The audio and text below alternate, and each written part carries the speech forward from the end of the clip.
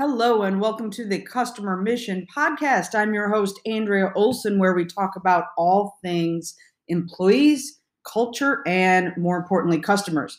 But today we are going to talk about why positioning is more important than ever. There was a great book published back in 2001 called Positioning by Ries and Jack Trout. And it emphasized the importance and impact of companies taking a unique position in the market, albeit through now outdated examples. However, the principles of this idea have gotten lost over the years, and the time is ripe to bring the concept back. Now, positioning isn't lost at a product level, where product management teams are perpetually seeking new ways to differentiate their offering with new features.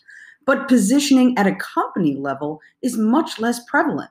Take, for example, financial institutions, where there may be a small group of organizations that have a unique position in the market.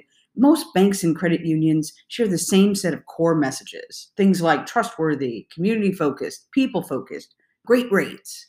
But positioning is the process of how to best communicate your organization's unique attributes to your target customers based on their needs and to counter competitive pressures. And this is important.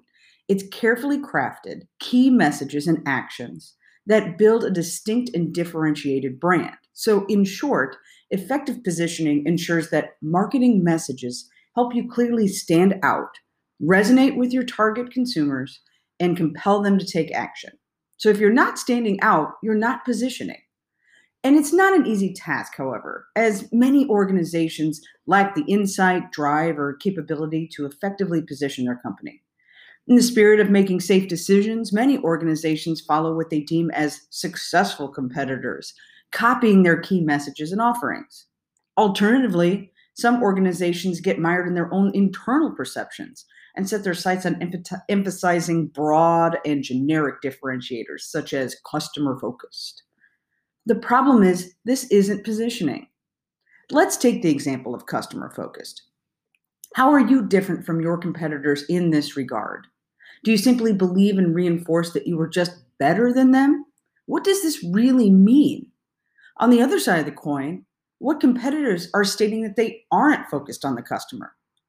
At the end of the day, this message simply is a belief and leaves any positioning proof points on the table.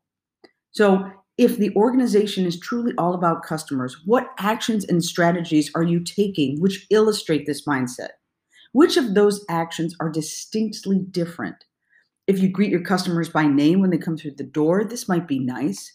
But let's say sending a personal note and a grocery store gift certificate when your customer has a major life change, i.e., death in the family, moving homes, loss of job, etc., that carries weight.